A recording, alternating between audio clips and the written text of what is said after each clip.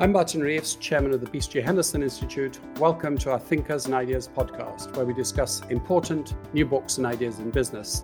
Very pleased today to be joined by my friend Roger Martin, who of course has been on the show before, but he's just written another book, so that's what we'll be discussing today. Roger needs no introduction, but he's a Professor Emeritus of Strategic Management at the Rotman School, where he served as Dean before. And he is consistently on the Thinkers 50 list, very prominent as a thought leader in business, and also a trusted advisor to many famous companies, including Procter & Gamble, Lego, Ford, and others. He's the author of 12 books, but he's just written another one called A New Way to Think, which seems to me to distill his experience on the full gamut of business topics, really, suggesting alternative mental models to the traditional ones in competition, stakeholders, customers, strategy, data, culture, knowledge work, virtually all aspects of business. And so I look forward to discussing all of that with Roger. Welcome. Thanks for having me again, Martin. It's always a pleasure to talk to you. So Roger, this is a bit different from your other books. It's so broad in the topics it covers. I'm wondering, why did you write this particular book, and why now, and what are you trying to achieve with it? Sure. So, yeah, you're absolutely right in that the rest of my books are more on one particular aspect of management or business. In this case, the book sort of arose as a concept over a period of time. It started with a Harvard Business Review article, and many of these appeared in one way or form or another in Harvard Business Review. It was the one on M&A, and it was called The One Thing You Need to Know About M&A. And it ended up just being a successful article and having the folks at HBR say we should do more one thing articles. So we did one thing on capital allocation and on functional strategies. And then they said, well, this is sort of a successful theme. We should do a book on this. And as I started thinking about, well, why? As you know me, Martin, I always want to know, why does it appear that all of these things are pieces of a whole cloth? And what became apparent was that actually these articles all had the same format, which is here's how this thing, whether it's capital allocation or M&A, is generally thought about. There's sort of a model for thinking about it. And here's why that model isn't producing the results that are intended. And here's an alternative way to think that'll produce the results intended. When that became apparent, and it took sort of a while to sink in, I realized that a goodly number of my HBR articles actually had that format. I didn't realize it at the time. I sort of learned it by thinking about it. And so I decided to write a book on that theme, the theme being how it is that in the world of business, managers will kind of fall into a pattern of using a given model, sort of a conceptual model for understanding the phenomenon, and that model not producing the results they expected or wanted, but sticking with it. And I wanted to lay that out and show how in each case there's a better model that they could adopt that will get them closer to what they wanted.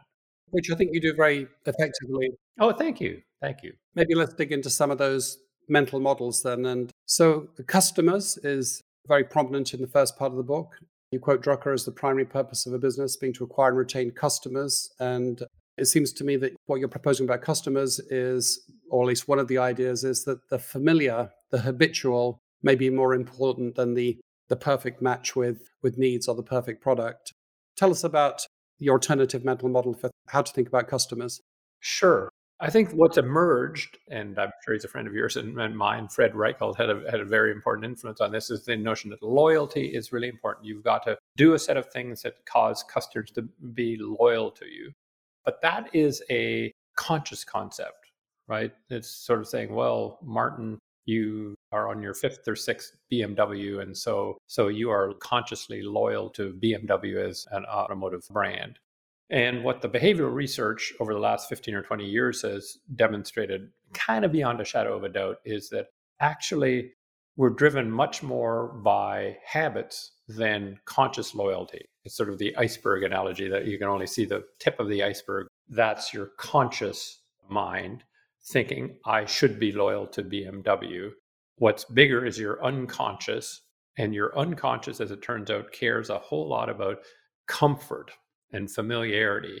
And so, in fact, you're more likely to buy the next BMW because you've got this sort of drive that you might not even understand to say, gosh, this one is getting a bit old. It's time to get a new one. And your subconscious is in some sense saying to your conscious, good boy, Martin, good boy. That's what you should be doing because we're really familiar with that. We even know the dealership that you're going to go to, and we know what kind of service they're going to have. We're going to know the feeling of a BMW. And so it's a habit that drives you much more than it is conscious loyalty.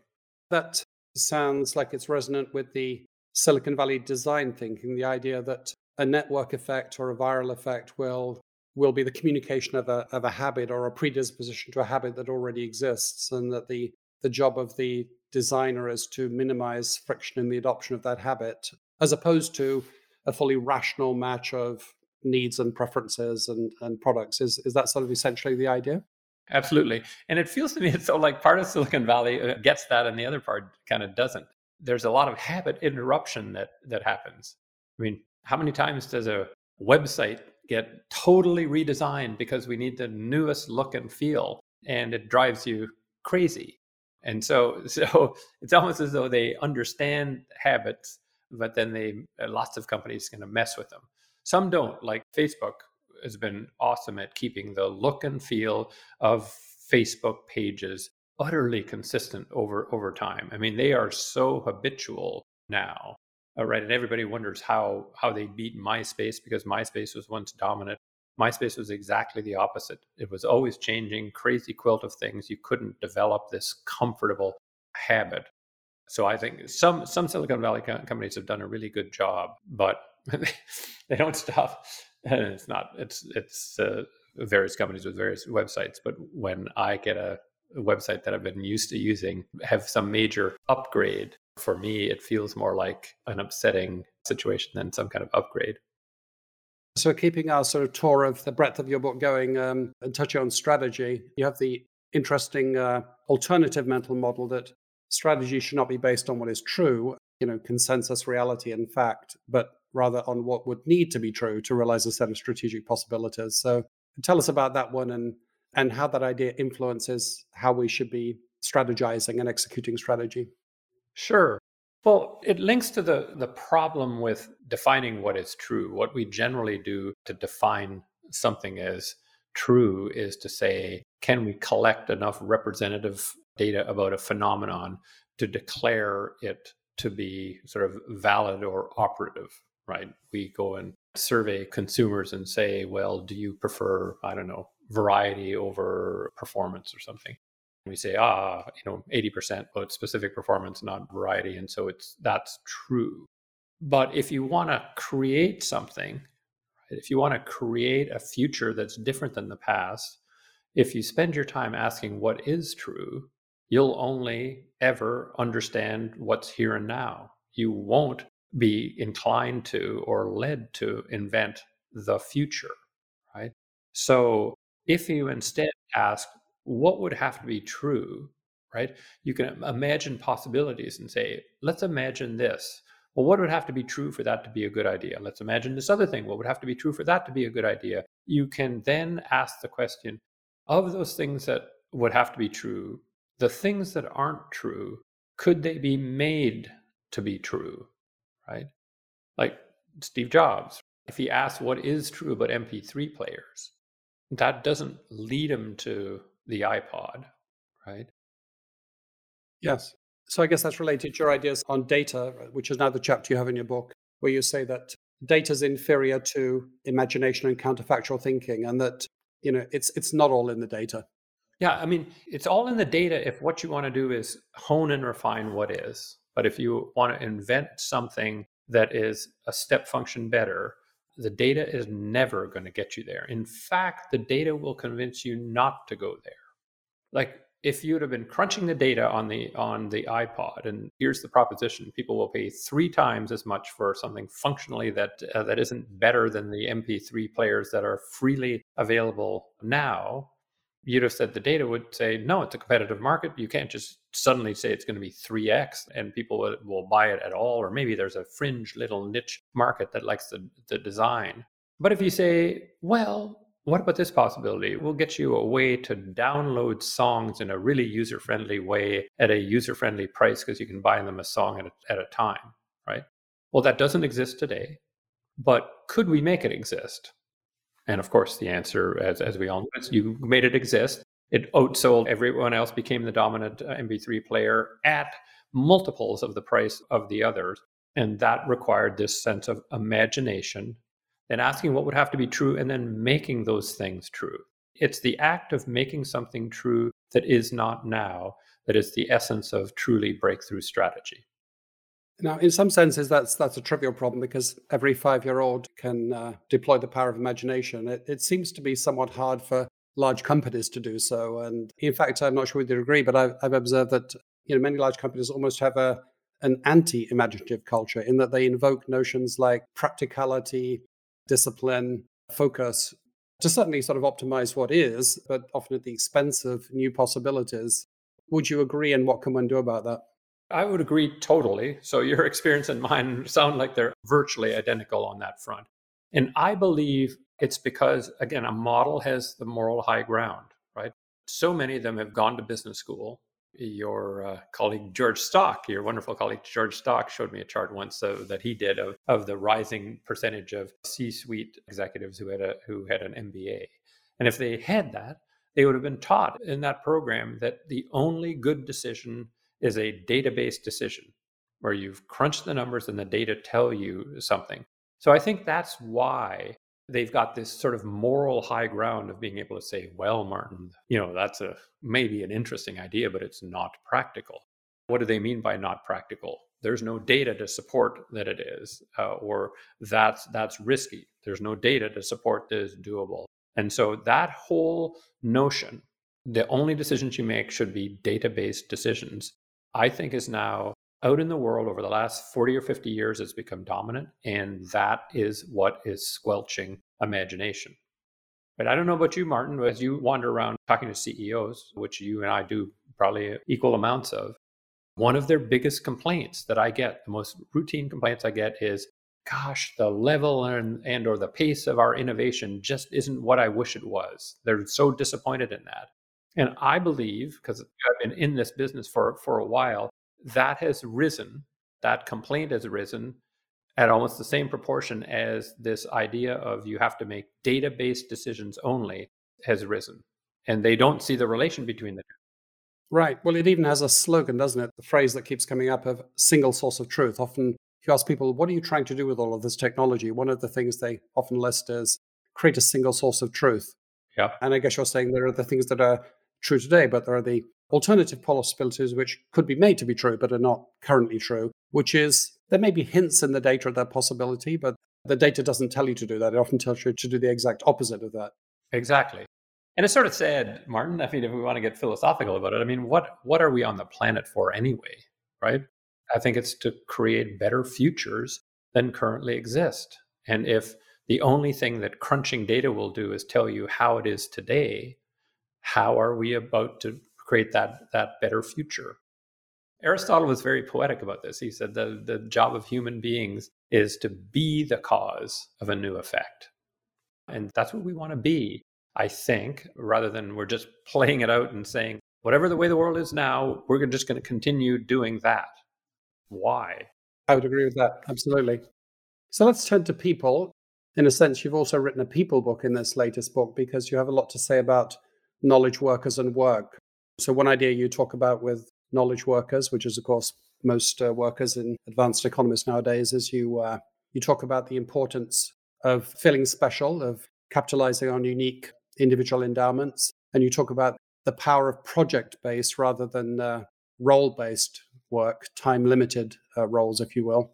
Tell us a little bit about attracting and retaining the talent that one needs to drive an innovative business. Sure. So again, I think we're in agreement. I mean, this modern economy is one in which we're taking human ingenuity and making kind of great things out of it. Whether it's making a great movie, it's making a great new software product, it's creating a new pharmaceutical. All of these things require human ingenuity and creativity. And those businesses are driven by having people who have invested in themselves to build up that unique talent.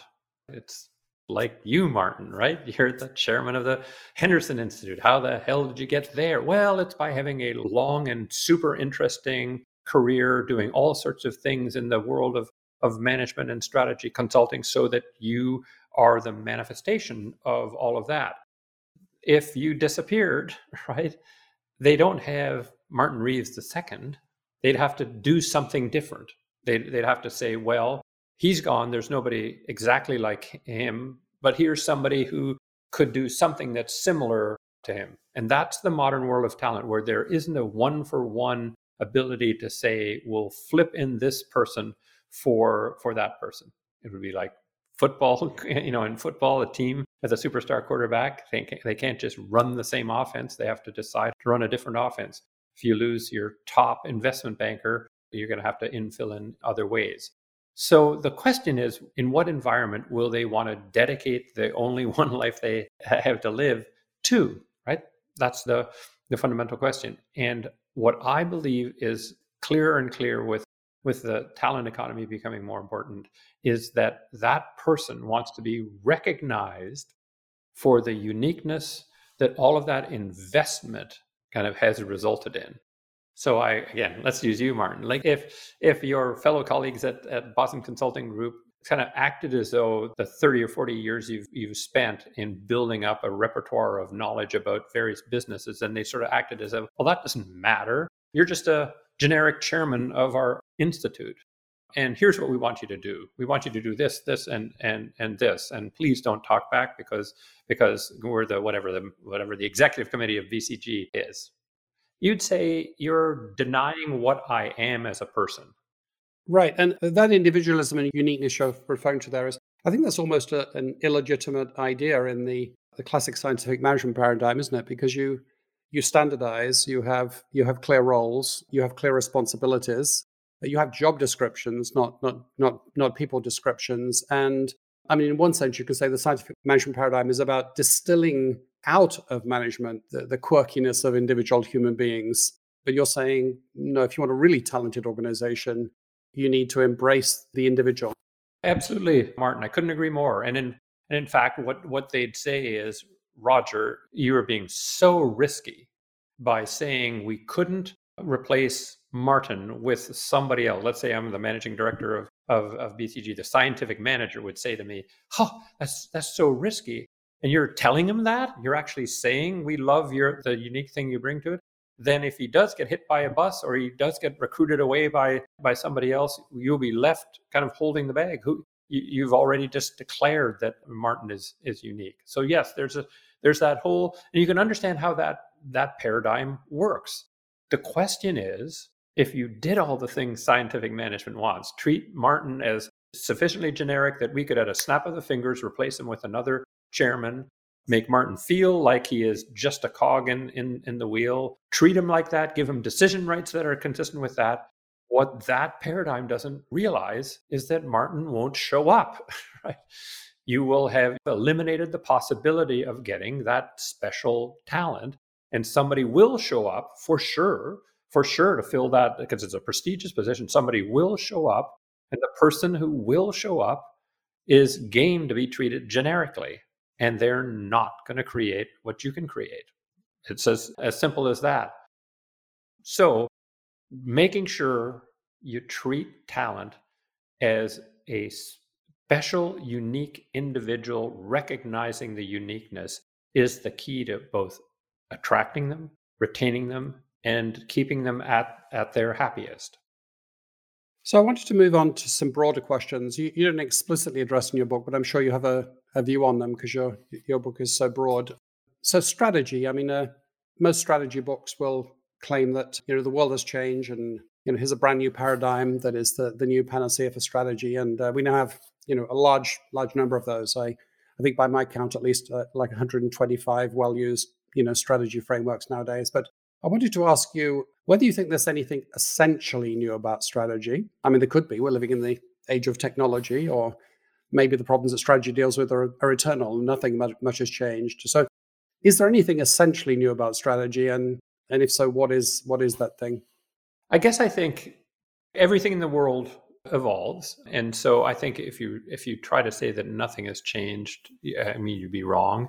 And I would say probably you and I in our careers have watched aspects of what is made possible by technology move from the fringes to any strategy question to something quite central to every strategy question. Now, would you say that changes strategy? You could make an equal argument to say no and yes, right? You could say no, the same principles apply. Technology allows you to build capabilities that you couldn't build before, and if you don't take them into account, you're not going to win in your chosen field of play, right? You could say same old, but it would be as easy to say no. You just wouldn't have thought about those things as possible. There would be possibilities now that you'd put on the list of legitimate possibilities.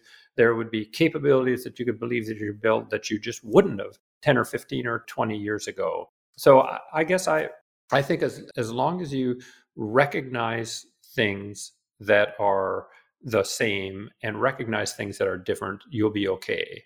And I have written about that elsewhere, which is that I think the most sophisticated person is the one who, when something comes in front of them, can say, here's the way that's the same as now, and here's the ways that are different. Because our mind, because we're analogy machined, our mind either goes to this is the same, and then we try to see the things that make it feel more the same, or it rejects it and says this is not the same. It's analogous to another situation. So that's what I'd say about strategy. There are some things that remain the same. There are things in the context that make its application different. Right. So you're saying don't swing for the extremes. Don't claim that nothing has changed, and don't claim that everything has changed. See the eternal and see the novel elements. Yes. And I don't know, it makes me nervous, Martin, whenever somebody says, it's a whole new paradigm and everything has changed. I just kind of never see that. And there's another thing. I'm writing about this right now, so I'll test it with you and see what you think. I don't know if you saw this, but what I observed in 2001 to 2009, 10, and now, after major disruptions, .com blowout, global financial crisis, now COVID plus Ukraine, kind of all mushed together, is a bunch of people sort of saying, well, with these kind of major blowout kind of disruptions, it just shows that strategy doesn't matter anymore, because you just can't even tell. And it feels to me as though that's sort of driven by a very technocratic view of strategy, right? That you should be able to put together, you should be able to look at all the data and insight and then put together a plan that will tell you kind of what to do. And that's what strategy is. I would agree, Roger. I think there are periods of stability and there are periods of instability. So anything that generalizes one of those, doesn't show the patchiness of the timeline of business. And I think there's often a conflation of strategy and planning, which you also deal with in your book. At times of instability, planning is less useful. It can still be useful in indirect ways, but it's less directly useful as a forecast. But that doesn't mean that other forms of strategy, adaptive strategy, innovation strategy, it doesn't mean that those are inappropriate. And of course, it depends upon the context. I mean, the one thing we can't do about strategy is assume that there's some generic answer to all strategy problems. By its very nature, strategy is competitive. It requires unique and de-averaged answers. But is this the lines along what you're thinking, or are you coming at this from a different direction? Yeah, exactly. And the only thing I would add to say is again, my way of thinking about strategy is that all strategy can ever do for you is shorten your odds, right? So if you just did a random set of things, the odds of not succeeding might be 100 to 1. If you can get them down to 7 to 4, if you have thought carefully about your strategy, then you've done yourself a great service. So if you've got that perspective rather than the technocratic perspective, you look at one of these disruptions as, well, and we never said that strategy was guaranteed to be perfect. And here's what's come along. How do we now adjust on the basis of that? It's not sort of crushing your view of strategy, this sort of formal, perfectible thing to do. And so I'm intrigued by how many questions I get now about, Roger, isn't it obvious that, when you get things like COVID coming along, it's not even worth doing strategy. And I'm thinking exactly the opposite, which is, boy. Oh, exactly. I mean, this is like the Ayrton Senna quote. If you want to pass 14 cars on the racetrack in Formula One, I think he said that a rainy day is the best day to do it. Adversity and volatility are the best times to reverse competitive positions. Did he say that? Not the worst. Yes, absolutely. That's great. That's good. I'll use that. I'd never heard that. Yeah. And of course, Buffett says something similar. Buffett says, be fearful when others are greedy and greedy when others are fearful. Be psychologically counter-cyclical. Yes, yes. I've heard that about Buffett, but Ayrton Senna, that's so cool. I guess I think if you're in that technocratic planning mode, I think you will be paralyzed when the bad thing happens because you assumed that your plan was going to be kind of run as it was supposed to, and then you just throw your hands up. If you're a strategist, you say, well, one of the things that would have to be true that I've said in choosing this possibility has turned out not to be true. How do I have to reassess and take into account that different variable? And you just sort of march along, and maybe that's like Ayrton Senna marching along and saying, hey, it's raining, and so if I don't take into account it's raining, I'll crash and kill myself. But if I take into account it's raining and then adjust, and the others are sort of freaking out about the fact that it's raining, then I get to move up a whole bunch of spots.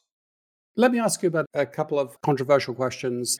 So recently it seemed to me, if I understood correctly, railed against the idea of the impermanence of competitive advantage, the transience of competitive advantage. And it seems to me there are sort of arguments on both sides. I mean, we do know things about the persistence in fortune rankings and things like this.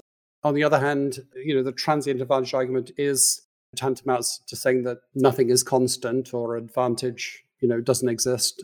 But you've said basically the transient advantage argument has gone too far. Did I get it right? And what's your thinking on this question? Yeah, I think you have. And on that front, I think we just have to be careful about what we're testing with the data. So I agree that the average supernormal performance time of reverting to mean as shortening, right? And so there is something going on there. There is an underlying greater level of competitiveness in many industries, not all, of course, but in many industries, even perhaps in the bulk of industries. But the real question I think that you have to pose is, can you demonstrate that having a great strategy is less valuable and has less duration than it did before? I just find it hard to make that argument as I watch what I consider to be great strategies lasting for long periods of time. Right. So I would make the argument that if you and I have been at this game for a while, I would argue at the start of my consulting career, if I was consulting to a kind of mediocre company, it wouldn't surprise me that they're making a decent return on their cost of capital, maybe a return that's above their cost of capital, and they maybe do that for another 10 years or something. Now, if they are a mediocre company that doesn't have a clear where to play, how to win, I think they're going to be probably gone in 5 years. So the punishment for mediocre strategies is way more vicious than it was at the start of my consulting career. Yes. Well, maybe that's the reconciliation. The fact that the average company and the advantage company, the gap is starker. I think you can demonstrate that with data. Yeah. And also, I think not having a permanent plan, an eternally durable plan, doesn't mean that there isn't an advantage strategy. I mean, there's this, Porter famously said that we need a theory of dynamic strategy, and we don't have one at the same time that he was proposing his, 5 forces framework. So one reconciliation would be, both things are true. Advantage is possible, but it has to be more dynamic. Yes, I think that's right. And the only thing that bothers me about the theory as it's presented is I think it's an encouragement for companies with great strategies to mess around with them to too great an extent. And I think, this links to one of the chapters of the book, right, on this habit. It's like, don't listen to that. We need to change all the time so much that you kind of leave your customers behind. And I talk about the Instagram logo in that. It's just like, come on, you've got a great strategy, great winning. Why are you doing something that sticks the sharp stick in the eye of the habit of your users? Well, it's because I have to keep on morphing. Right. I don't think so. I wish we had longer because your book is so rich, but unfortunately we don't. So let me end with a couple of personal questions. To me, what your book is really about is it's about the fact that business occurs in 2 domains. It occurs in reality, the things you do and the outcomes, but it also occurs in the mind. What mental models are you applying which inform the things that you do? And I guess the key message that I took away from your book is it's about making your own choices, being very choiceful and deliberate about your choice of mental models. And you present some alternative mental models, but I guess you're encouraging the reader not necessarily to accept the ones that you presented, but to think of their own. So in that context, I wanted to ask you, since it seems to me you're very good at this, what is your own process for, you could say, the meta strategy of mental models, your own strategy for thinking about updating your mental models and calibrating and generating new mental models? This may sound slightly corny, but I think this all goes back to my mother, my late mother, who, whenever I asked her a question, answered it with a question. And it seemed to me the method behind the madness was she wanted me to think about how I was thinking. I would ask her a question like, why was Andy Delphine mad at Cousin Fred?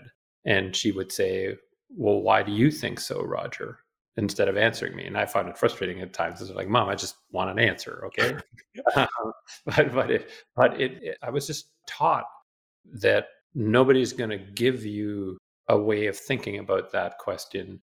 You have to manufacture it. Then she would be helpful. If I gave her an idea, she would critique it or build on it or the like. But it gave me this sense that nobody gives you these things on a silver platter. You need to think about them. And so when people would start giving me things in education, I tended to say, well, why should I accept that? I was probably a frustrating student in some sense. It was like, well, why? Are you sure? Does that apply in all cases? And so I just got used to the idea of whenever something was presented to me, I felt a need to kind of vet it. And I always felt the possibility that I could think up something what for the specific context would be more useful than that. That's very interesting. And I can relate to that. I have a parallel experience, which is, having children, one thinks a lot about the choices that one makes. It's a great responsibility. And the answers manifest themselves many years in the future. But one of my beliefs is that I've always celebrated questions with my children. If the children ask a question, that's a cause for celebration. Yes. And if Dad doesn't know the answer, that's doubly a cause for celebration. And if mankind doesn't know the answer, that's a real cause for celebration. Celebrate curiosity, because then everything else will take care of itself, which sounds like your mother's philosophy. Yes, I think so. But it was both curiosity and in some sense, the output of the curiosity was a way of thinking about, right? A mental model for it. You need to figure out, if you see somebody being upset with somebody else, you need to figure out what's going on there. And I'm not going to tell you. And even though I may have more insight because I'm way older, she gets way older, and this was her sister-in-law, right? I'm not going to tell you. Sorry about that. Figure it out. Well, it's been wonderful as always, Roger. If you like this conversation, this wonderful conversation we just had with Roger, make sure you're subscribed to the Thinkers and Ideas podcast on your favorite podcasting platform. We welcome any feedback about other voices you'd like to hear on the podcast. We've been talking to Roger Martin about his new book, A New Way of Thinking, Your Guide to Superior Management Effectiveness, about to be published by Harvard Business Press in May 2022. So thanks so much again, as always, Roger. Thank you for having me, Martin. It's always a pleasure.